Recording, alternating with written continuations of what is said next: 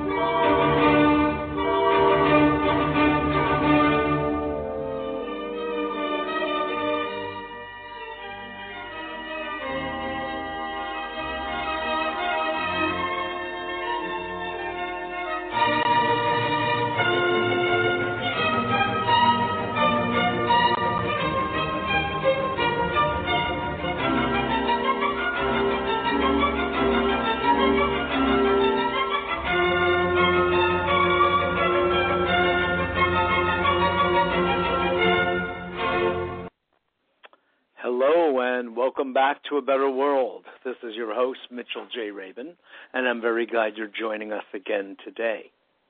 Today we're going to have another very interesting show, and we've invited a few guests on for the second half starting at 6:30 who are involved with me and Andrew Kane, who is the producer of what will be a very special evening next Thursday in New York City, April 24th, during which we will be honoring Earth Day and International Day of Peace combined in an interesting synergistic way.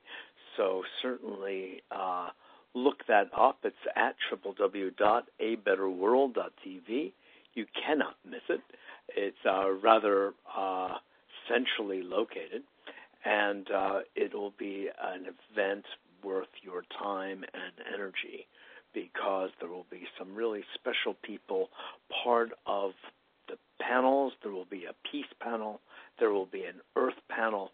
And Gary Knoll, we just confirmed just a few minutes ago, will also be joining us right after the earth panel. So make sure you get yourself there if you're anywhere in the New York region, tri-state area, and we'll be speaking more about that on the other second half of today's show. For the first half, I want to invite anyone to call in at any time and speak with me about what I set up as the subject for today, although it's always far-ranging, as any of you who listen with any regularity know. That's what we do, far-ranging. If you're going to create a better world, you better be far-ranging, because what are you going to do, create just a better village? No. Just a better town or county? No. We are going whole hog. Now, that's a huge, huge mission, my friends, as I think you realize it's more than one gulp. It's many. However, if you're going to do it, go, as Mr. Gurdjieff used to say, whole hog, including the postage. So on that note, I really would like to open up the calls and the phones to you all at 602-753-1860, 602-753-1860, and join me in the inquiry, in the conversation, the dialogue about how to go about creating that world. And until I hear from any of you, I am going to share with you my thoughts about how such a thing, something as preposterous as creating a better world, could actually happen. You know, I think I'm going to start with the preposterous idea of having a nation that is for the people, which is these United States of America. This was initially a concept that heretofore had not been known in this world. There had always been monarchies. There had always been dictatorships. There had always been rule from above, mandate of heaven, divinely endowed, ordained, preordained, foreordained leaders of one sort or another, usually by genealogy, heredity, legacy, genetics. But never before, as far as we know, had there been an experiment in building a republic and a democracy as we have here in the original, and I have to emphasize original, United States, when our founding fathers, and it should really be said, there were a few mothers in there too, slightly put to the side, unfortunately, but they were there, and the other people who were very deeply involved, both indigenous men and women, because the women played a very prominent role in the Iroquois nation, which was largely the philosophical and ideological basis to our own Declaration of Independence, Bill of Rights, and Constitution. We formed a structure for government and, as I said, a philosophy of government that was for and by the people. And as I said, until then, historically, if you cast your eye back, there had never been quite this type of antecedent. Even in indigenous cultures where there's pretty interesting political, social, and economic arrangements, quite frankly, pretty interesting and in some cases very innovative, and credit needs to be given. But by and large, even there was a single leader or a small council of elders, senex in Latin, the wise ones, the aged wise ones, the seasoned ones, the fathers, that's the archetype, would rule. And you see this across the entire planet. So when the United States came into existence, this was novel. And we could argue about whether it worked or it didn't work and whether we've gone back to a form of monarchy or oligarchy, or some say oilgarchy. It's all arguable and interesting to reflect on all of that. But at base, from the original intent, it was to create something truly new, truly novel as a body politic, with the idea of liberty and justice for all. Well, almost all. Almost all. So, similarly, the idea of creating a better world for all, not almost all, but for all, is as outrageous an idea as the founding of a country based on this type of ideology, this kind of premise that ours was begun with.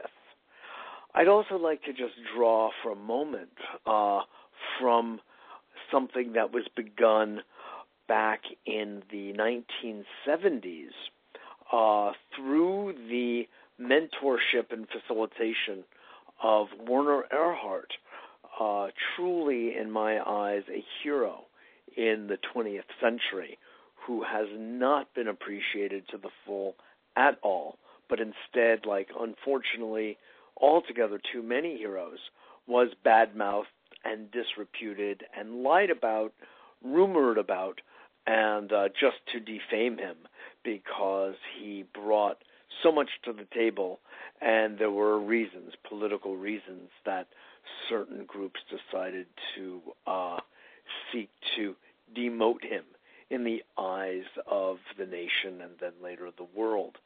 But not giving any of that credit, but just examining this man's contribution on its own merits, we will see among his other initiatives was one known as the Hunger Project.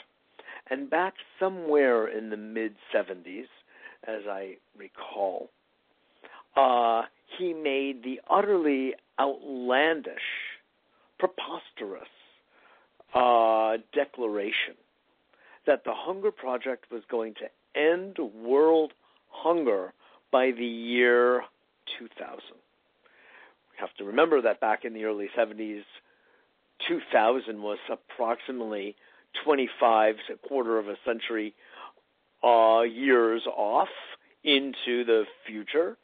And the notion of the 21st century, beginning with the year 2000, was an opportunity for great fantasy and optimism and hope that by then human beings would have learned a lesson or two and would have decided to emancipate themselves from the various forms of slavery and imprisonment of their own mind, of their own thinking, of their own possibility, and would have been able to move on to a world of peace, a world of plenty, a world of sustainability, and, dare I say it, love and peace for all. Yes. Come on now. If you're anywhere in your 40s or 50s, I'm sure you were bitten by the bug of the 60s movement when we really were speaking the language of peace and love all the time. And, we began thinking, is this possible for society to really embrace? After all, this is truly the depth of the heart of man, to want peace, to yearn for love, to bring love into one's heart as deeply as possible. And there were many instances during the 60s and 70s of materializing, manifesting these wonderful high ideals. And so truly, I think it's fair to say that a good number of us back then who were outspoken about and embracing these kinds of values that were found really rather repletely in the hippie movement, as it was called, or the flower child movement as well. They might not be the nicest names, but the essence was more than nice. The essence is God sent. The essence is beautiful and really the kind of life we all most deeply want. I believe. I don't think people come into this life wanting war or wanting to be violent or wanting to be a bully. These things crop up. They arise for any number of different psychological and emotional reasons, as I have discussed on this show many, many times, and will continue to, because I feel that gets to the root, the psychology and, if you will, ultimately the ontology of our living here on planet Earth, our existential reality and purpose from a higher view of what it is we are to do here. It's an evolutionary conversation that we have engaged many a time and will continue to. But to circle back around, the Hunger Project was born out of the declaration that we can do this. This is possible. We are reaching far. We know we are. And that's right, folks. Dream big. Think big. Act big. And that's the kind of life, when we get buried 6 feet under, we want to live. And that is exciting, and that is provocative, and that uses our life force to its maximum. After all, are we not after our human potential? Is that not the rainbow in the sky? What does it mean to be wholly human, to fully realize, actualize that potential? You could say, well, that becomes a divine matter at that point because we've utilized all of our circuits. Well, yeah, that is exactly what I'm talking about. And I believe that the utilization of all of our circuits is exactly what we need to do to come into that head space as well as heart space to unify our field so that peace and love become our middle names. And, yeah, I know, it sounds far-fetched. A better world sounds far-fetched when you look around at what's going on in all parts of the world, actually. All parts. You will see rumblings and tumblings and fumblings and crumblings, right? Wherever you look. Conflict, tensions, violence, trafficking, slavery, imprisonment, negativity, foolishness, greed, lawlessness. Yeah, how in the middle of hell can you create heaven? Well, is there anything else to do? Is there any other nobler cause than to take the sliver of light that we see and we walk on and with daily? Oh, yes, our lives are not completely smited, if you will, around Passover time. I guess we could talk about smiting. We're certainly not living a life of bitterness and suffering daily if you live in a place like the United States and or Europe, and you have some general semblance of a sustainable kind of revenue stream that is at least, if not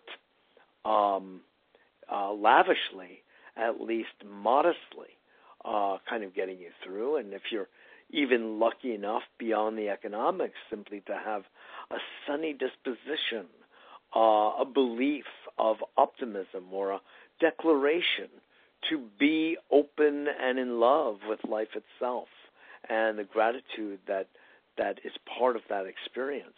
If you are that type of person, of which there are many, many, many all over, I truly know and believe and have observed, people so-called average, I don't think it's average at all, but it's the norm of people on the ground doing their thing. There is a level of joy and well-being and gratitude for life itself, separate from its entrapments and accoutrements and garnishments, embellishments, if you will.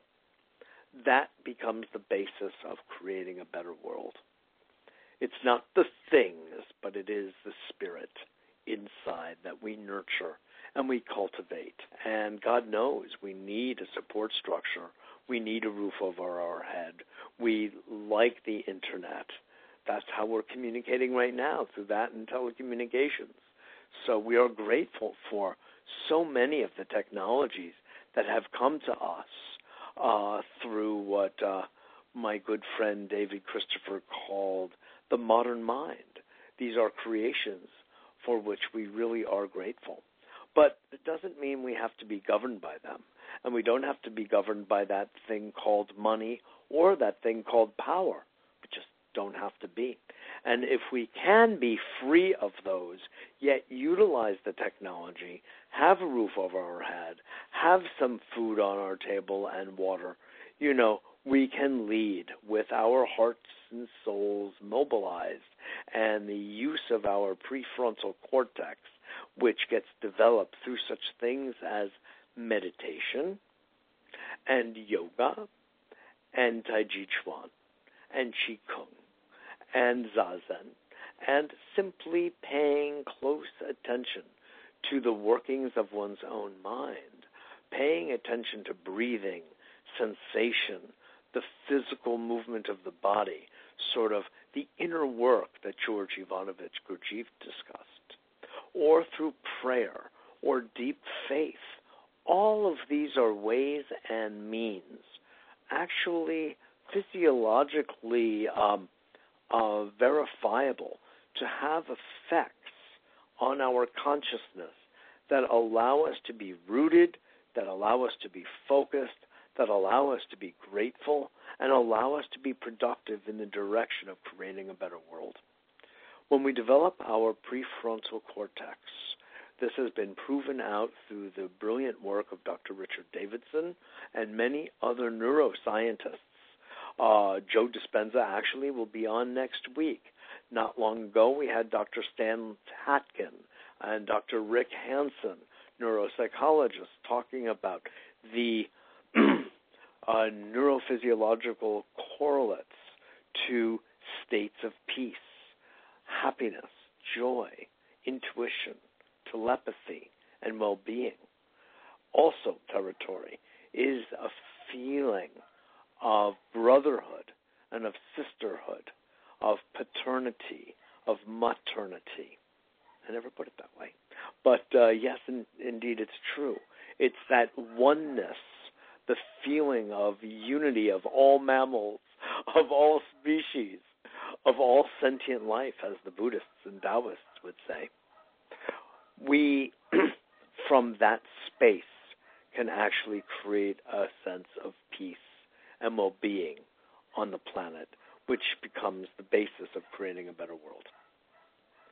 When we're having these kinds of states, this kind of ongoing, consistent state of being, the idea of greed, the idea of mass accumulation and acquisition, the idea of hurting another being of any type is off the table. It is not on the table. Our reactive reptilian mind has been put to rest. Oh, it's there, and we want it there. It has been given, and we will use, but not to dominate. And we're living in a society dominated by the reptilian function, which is a fight-and-flight survival function, and it has its own intelligence. Oh, yes, but it's not there to be leading the way. It's there in the back seat to be utilized at moments of need. The driver's seat is much more what we find to as a result of brain coherence and heart coherence. Reference the HeartMath Institute that has done such beautiful work in tabulating the science and the research, the studies that corroborate this notion of heart coherence and discuss the 40-some-odd thousand neuroreceptor sites we have in our entire cardiac region. How fascinating. Those that are not in our gut. So yes, we think with our gut, folks, and this is really a lot of old news to anyone who listens to A Better World with any regularity, because this is what I discuss. You know, after all, I am a holistic psychotherapist and coach, and if I didn't think more broadly out of the box of standard psychology, I would not be doing you all and my clients a good favor. I think we need to get down to the physiological substrate of the work we do, the role of the emotions and the way they affect our blood chemistry, the way our hormones affect our thinking. Then you can get to the basis of behavior and attitude formation, and then begin to mutate those, to morph those, because so often, if we've inherited just what we have from our parents, while some of it's really, really good, some of it ain't so hot. And those are the aspects of our personalities, of our ego, what have you, that really need to be upgraded.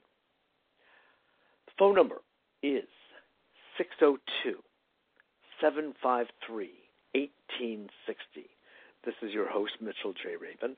A couple of quick announcements while I have my ears open for any of you who may want to call in and dive into this conversation with me. I'm really talking about how does one quantum leap into the idea and making the declaration of creating a better world.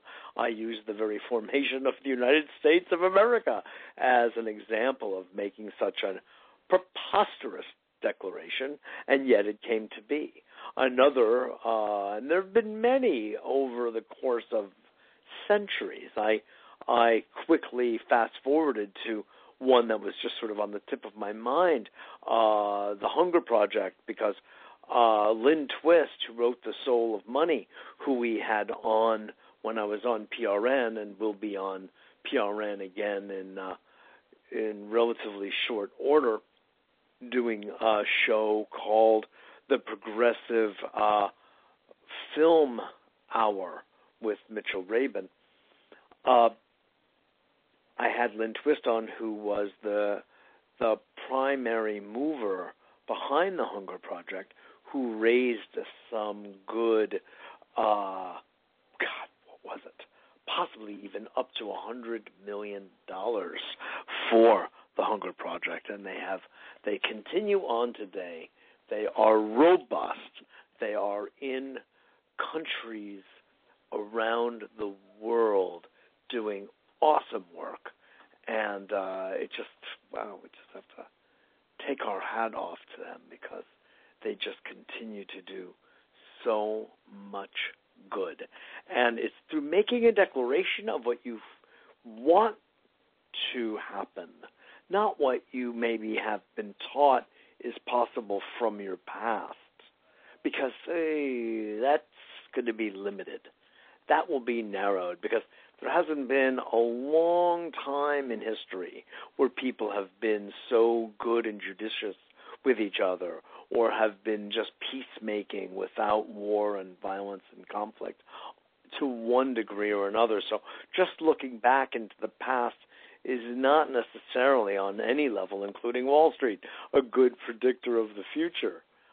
But if you declare, as Werner Erhard would say, since I have had him as a theme in my talk today, that you just create out of nothing, out of the empty space but high intelligence of your heart, to create the kind of world you want. That is when it begins to happen. That's how it begins to manifest. Now you could say, what does any of this have to do with, let's say, signing treaties and making agreements between groups such as the Russians right now and the Ukrainians and Crimea in between, and how do we make peace in Israel and Palestine if we can't sit down at the table? Well, sure, we have to do those things. Of course, we need to sit down and work out how we're going to relate to each other socially, economically, politically, and who is going to be sharing what resources environmentally, and who is going to be reducing their carbon footprint where, how, and what size is going to be that footprint as we carry on the conversations. Of course. But if we do not get to the, let's call it the psycho-emotional, spiritual substrate of who people are and what are their values and what are their priorities, and instead of asking and looking at what are my rights here, if we look at something that I very much appreciate from the Jewish tradition, especially during this week of Pesach, of Passover, we look at what are our obligations. What are our obligations to help our fellow brothers and sisters, our family, our larger human family, our larger sentient family altogether? When you ask that question, i.e., how do I serve? What can I give you? Can I open this door for you? Can I give you something so you can have a bite to eat tonight? That changes the game. There's a different energy that arises inside somebody, and it's an actual different physiology when we are thinking about others instead of ourselves. Instead of the me, we go to the we go to the us, and we go to the thou, as Martin Buber said. We turn from I to thou. Powerful. It's also simple, and we all do it really all the time. It's not like we have to reinvent the wheel. This is, in a sense, really who we are. And I'm just really kind of inviting us all in thinking about the creation of a better world to do just that. That same energy that we have to hold a door open. My next piece for the Huffington Post is going to have something to do with relationship of courtesy as an expression, an act of love, because I think we way too often overlook the simple things as acts of love and generosity. So I hope you all enjoyed that little monologue, which sets the stage for what we will be engaging with our guests for the second half of today's show on the subject of, yes, peace and love, two of my favorite subjects, and we'll be looking specifically at the sense of love that a particular gentleman, Andrew Kane, has and has been expressing through a certain event that he has been putting on for the last, well, this will be the 8th year, in the name of the earth and in the name of peace. And I have invited two people who will be speaking at this event and participating in it along with Andrew and myself, and I just found out Gary Null as well, and a number of other people who are very involved and caring and committed to outcomes on our planet, who are very committed to creating a peaceful world. And it's very exciting for me to have on, yet again, two very special people, both of whom I am happy to claim as friends of mine. Deborah Moldau, who will be joining us first, and then Paul Slaukas of Good News Broadcast and Good News Planet. Deborah Moldau, wow, she is both an ordained interfaith minister committed to assisting the transformation of human consciousness that will lead to a culture of peace. She contributes to this global effort through her ministry, through an international peace work, interfaith efforts, speaking, writing, singing, and she has also been deeply involved at the United Nations, is now a representative there for the World Peace Prayer Society. And in fact, when Deborah and I first met in the mid-90s or so, we were both engaged in another UN event, which we actually originated back then, called the Season for Nonviolence, which was in particular acknowledging and celebrating the births and deaths of Mahatma Gandhi and Martin Luther King. So, Deborah, are you on with me now? I certainly am. Thank you, Mitchell. Absolutely. Deborah, so good to have you on again. I want to start by saying something about the Season for Nonviolence because you just brought it up. And Please. I'm always deeply moved by that recognition that goes beyond Martin Luther King Day, yay, we get a long weekend, to really having a time period of 6 weeks to talk about nonviolence and to acknowledge the heroes of nonviolence because, you know, you were just describing our culture. And we have these ironies in our culture where we hold up men like Gandhi and Dr. King in great reverence and honor. But whenever there's a problem, does anyone raise her hand and say, shouldn't we consider a nonviolent solution? You know, it's like not on the radar. Isn't that true? The cognitive dissonance has to be healed. Yes, exactly. Isn't it odd that, you know, we react instead of respond? And what we're reaching into, our arsenal should be an arsenal of peacemaking and love. I mean, I know I always sound like an old hippie. Can we call that a toolkit or a toolbox instead of an arsenal? That's right, exactly. I'm sure. Well, I have flowers here. You know? Yes. But right, I would way prefer a soul kit, sure. But, you know, since we have the word, we could use it for something, you know, very positive and sort of take the violence out of the word, if you know what I mean. Right. But, you know, did you ever catch yourself saying, using the expression to kill two birds with one stone, and then you go, I know. what did I say? I know, exactly. Every time I use it, and I do use it, I wince. Right. I think, I don't want to kill any birds. But exactly. We need our language as we shift consciousness. It's so important. Exactly. Deborah, you have been on the path of peace for as long as I've known you and many years before that. What is it that originally inspired you to enter this path as really has been your life, a major part of your life expression? Well, that is an interesting question because I spent the whole first half of my life, or a large portion, maybe more than half, in theater. Yes. And yeah. And it wasn't until I had a kind of a midlife crisis around that I sat down in meditation one day and I heard, it's time for your real work to begin. I was like, okay, well, what's that? And I heard be a minister. And this was certainly not anything like what I was expecting. And but it turned my life around. It changed my life completely.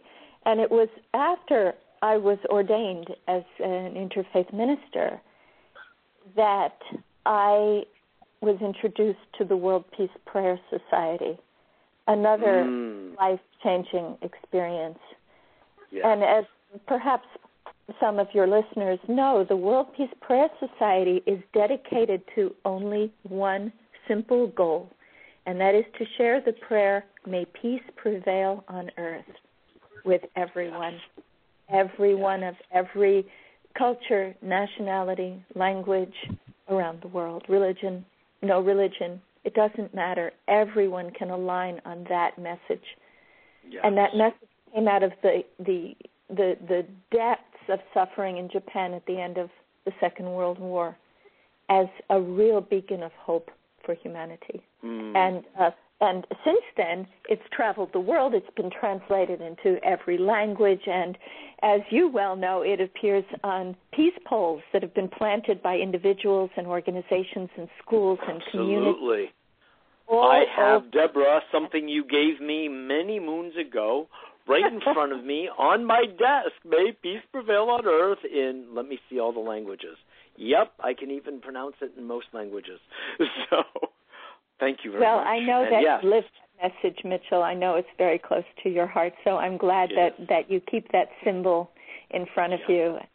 It's very exciting when you're someplace and you see a peace pole unexpectedly. There's that feeling of community, of global family, that we're all in this together. Isn't that true?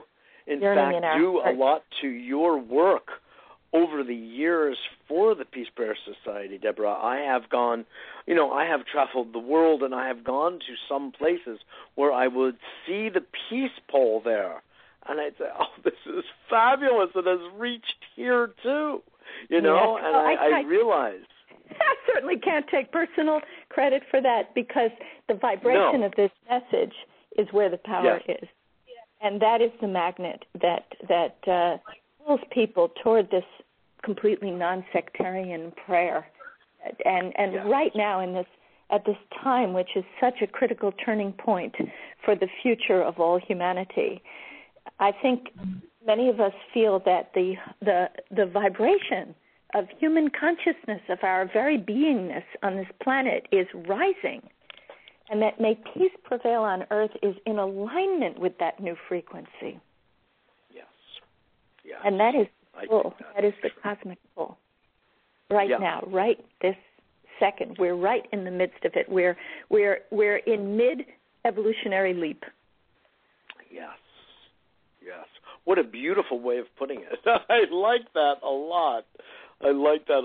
And, I want to introduce our other dear colleague and good friend, Paul Slotkus, who is the founder and producer of Good News Broadcast and Good News Planet, and Paul and I have been kind of holding up the media wing for decades at this point regarding our larger movement. Thank you.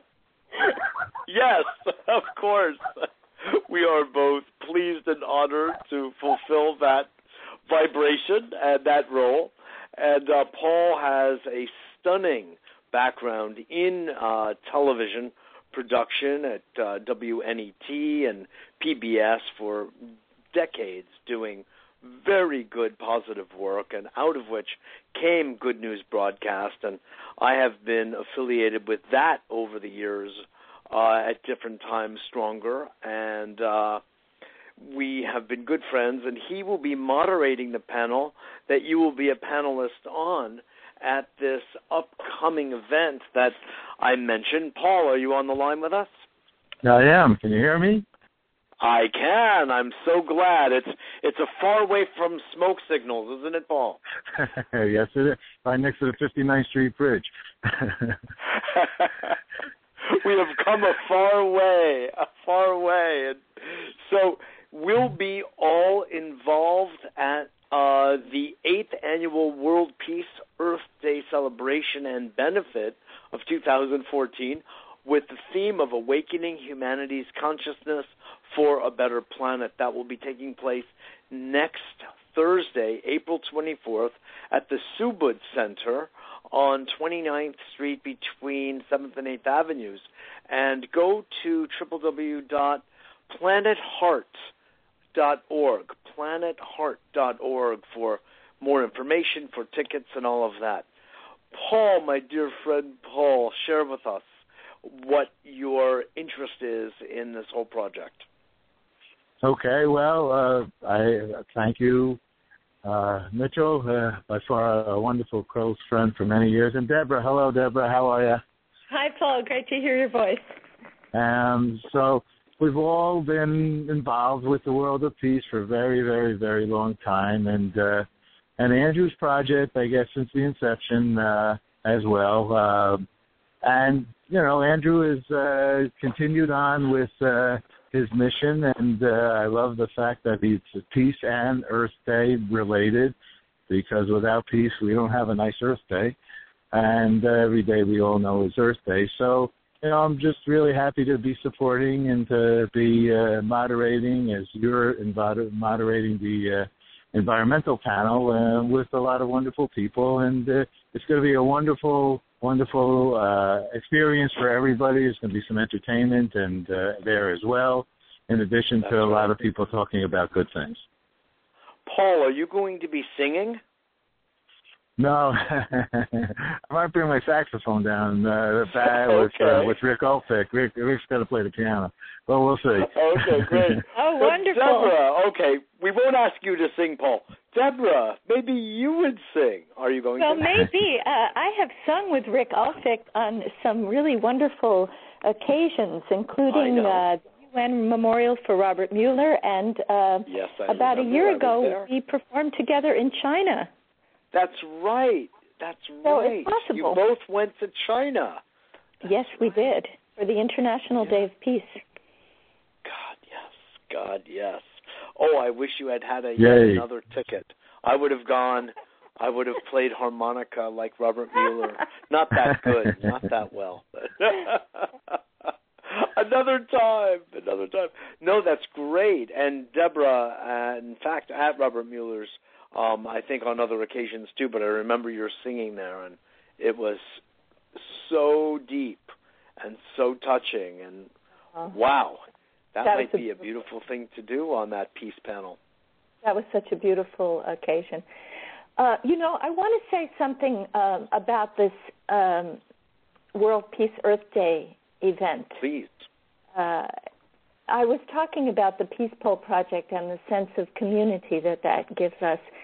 And I feel in a similar way about the Planet Heart event in terms of the local community in New York.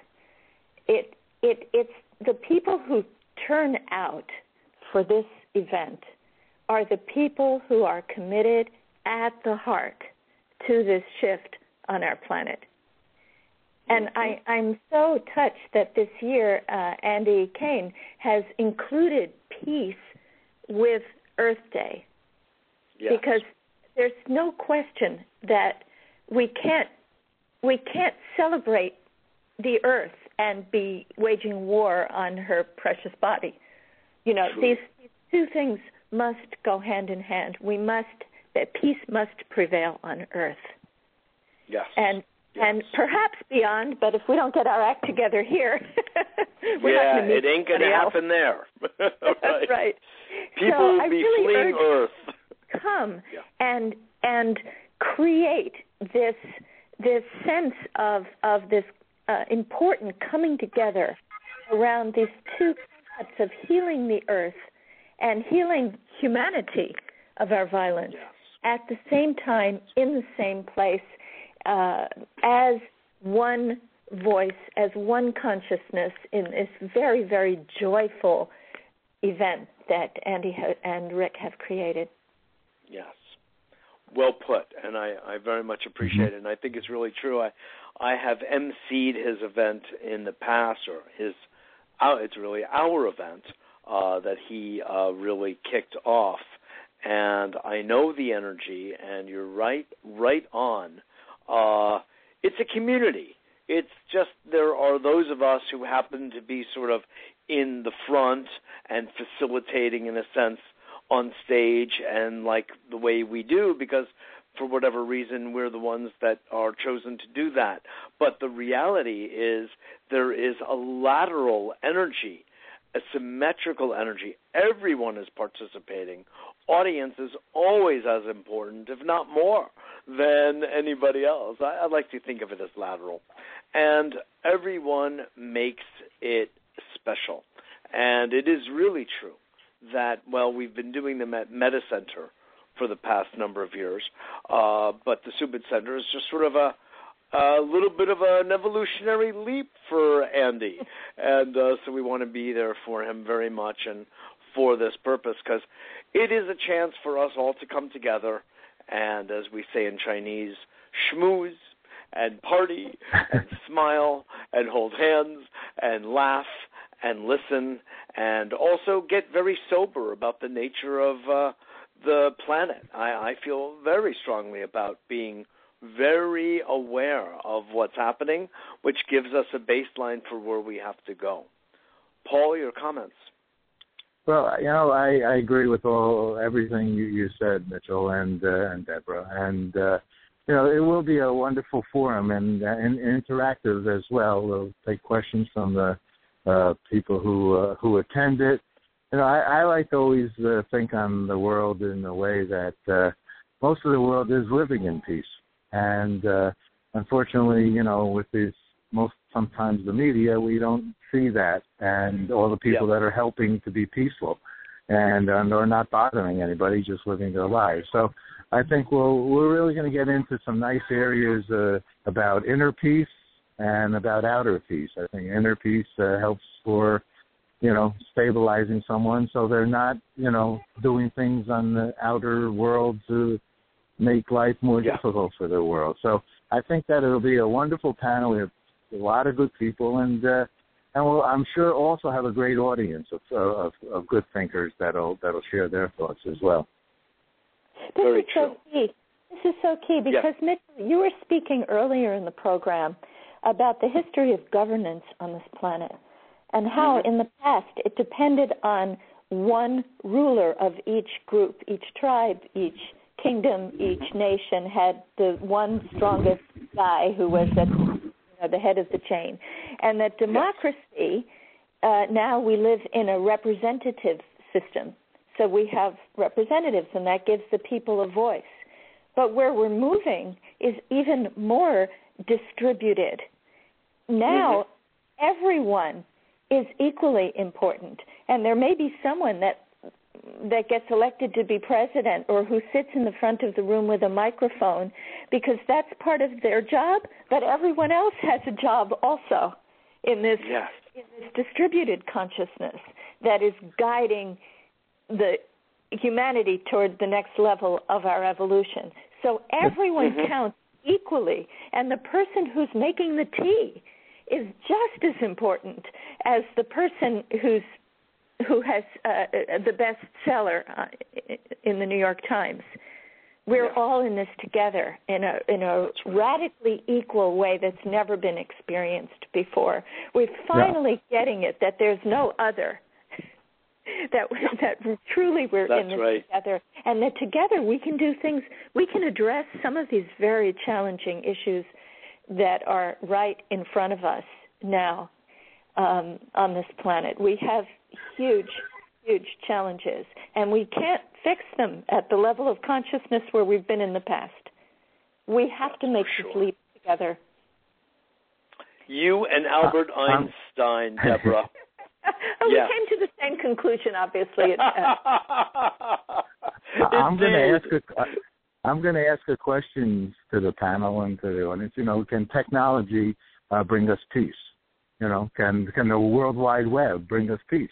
Because it's very powerful. We have lots of worldwide producers now. Billions get on, and they get communities, and their messages can be heard where in no other time could that be so easy and so inexpensive to make happen. Exactly. Isn't that true? In fact, that's a good point, Paul. Deborah, as you were speaking about the kind of yet a new level of democratization of our society, I was thinking, of course, about the Internet and how that has a tremendous democratizing effect. It really is a verb, and I think we should be thinking of it as a verb instead of a noun. I live in a democracy. No, I am democratizing our lives. Do you know? It's a different feeling, and it's much more participatory when we look at it that way. And the Internet has really given us that voice, as you say, Paul, where everyone can be involved in the artistic creation of a better world. And it's given us a platform, and YouTube and websites and, all of the social media give the world a voice. I really like to think that people are using it for the good instead of letting us know, what kind of toothpaste they used this morning. But, it takes a while for people to make good use of the technology in their hands. But I think you know what I mean. You just mentioned a technology that's even more powerful than the Internet, which is our language. And I purchased a premium on WBAI last year of a DVD called The Language of Spirituality. And the point of the DVD, which was the most fascinating thing I've ever heard, is that our language is based on nouns, things, and our culture is based on things.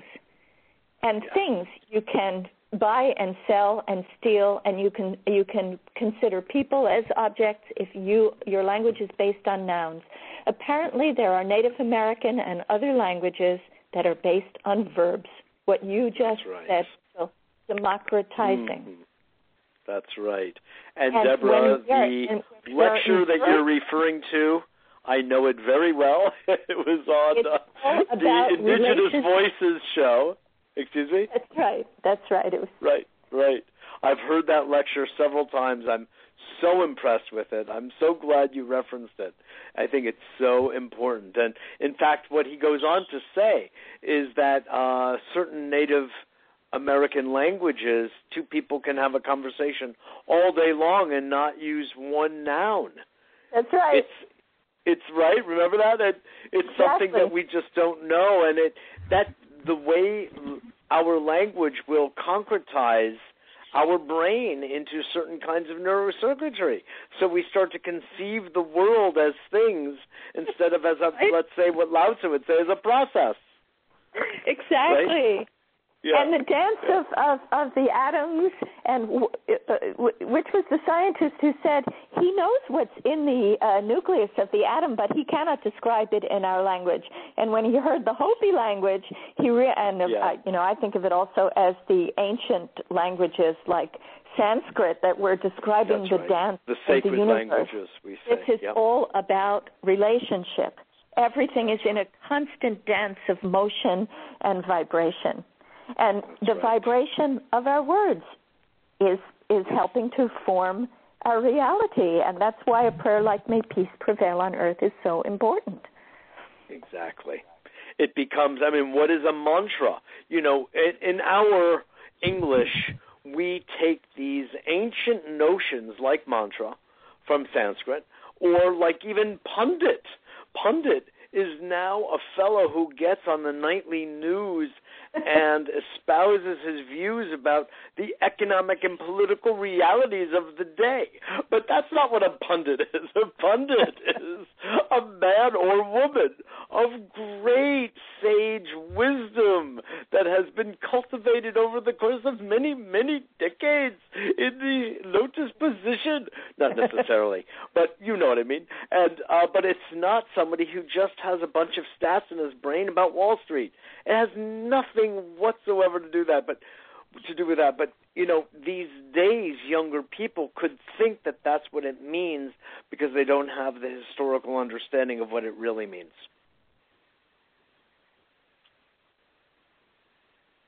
Correct? Well, like, am I alone?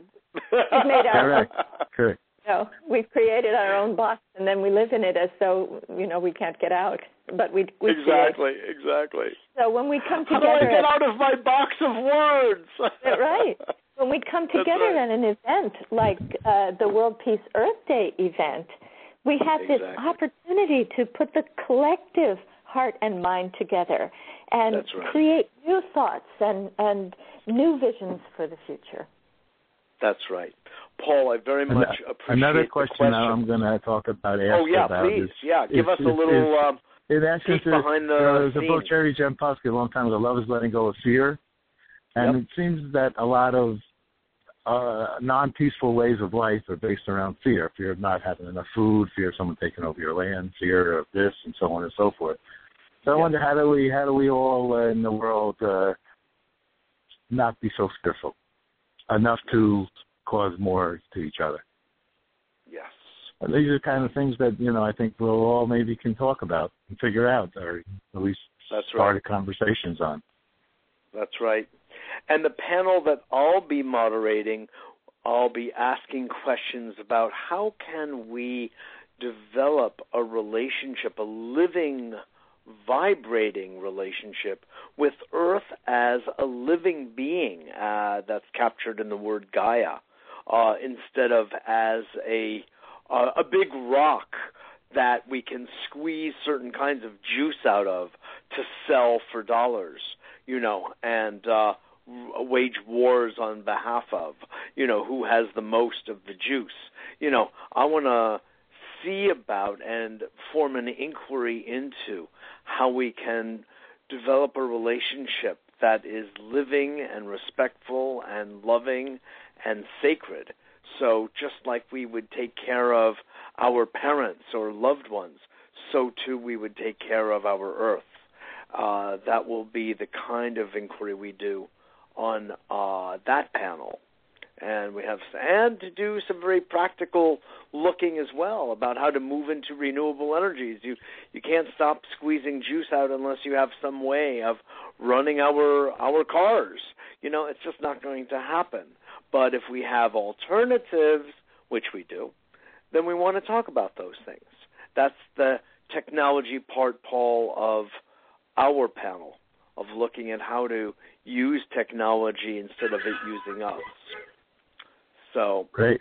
Well, I really so appreciate both of you being on A Better World today with me and sharing your hearts with our audience. And Deborah, please, both of you, if you would give us some closing words from yourselves as well as regarding the upcoming next Thursday's event. Paul, you go first. Okay. Well, I'm crazy about that, Deborah. And Susanna will be on there, Vasilika.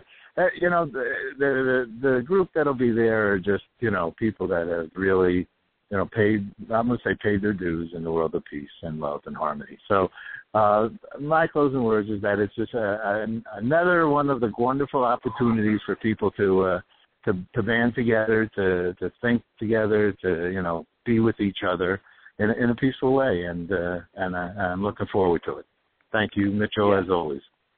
Absolutely, Paul. I'm so glad you're on today. And give your website so people can tune into Good News Planet. The one that I think about right now, we have goodnewsplanet.com, but we also have peacedayparty.org, where we're really, really focused on world peace, and from what we did in Times Square last year in Central Park, and now we're expanding it out to Los Angeles and Vietnam. We have something going to happen there, and a whole bunch of different places. So we're very excited about peacedayparty.org.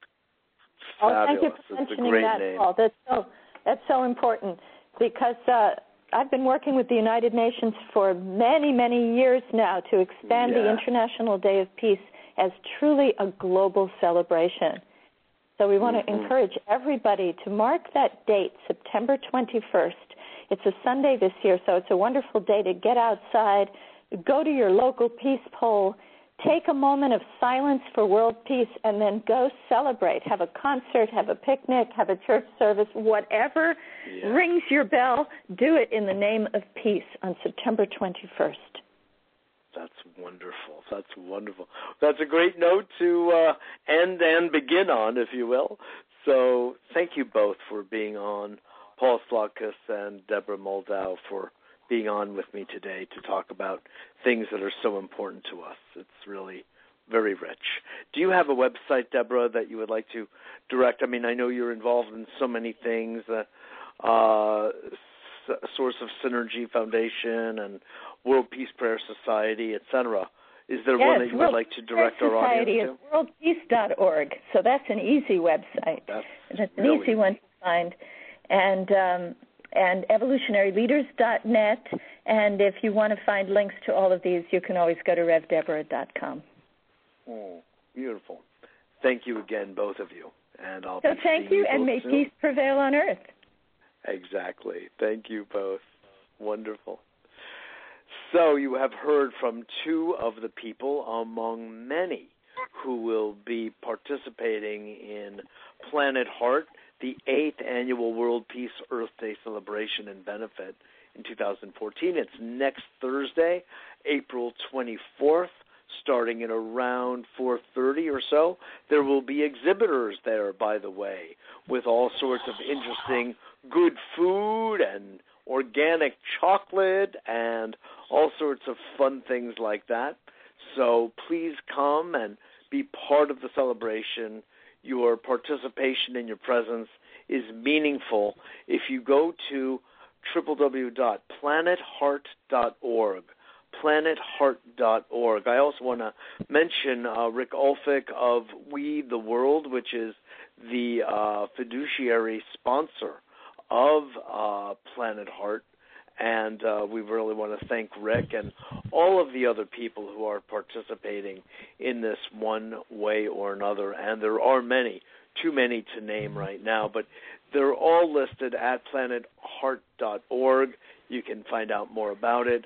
I'm pleased to say, literally minutes before getting on the air today, that I communicated with Gary Null and his social media director, and Gary committed to being on with us next Thursday. He'll be giving a talk. Gary has been a real leader, not just in health and wellness, as so many people know him as, but also as a real leader in the environmental movement in so many ways. In fact, on what may have been the first Earth Day, he released a book all on eco-health, being eco-friendly and sensitive in your daily routines and in maintaining your household. So that's what we all need to do, is maintain our household in a sense of peace, of gratitude, well-being, and eco-friendliness. So on that note, I want to just thank you all for being with us today, and please forward this show. You know, many people listen in archive.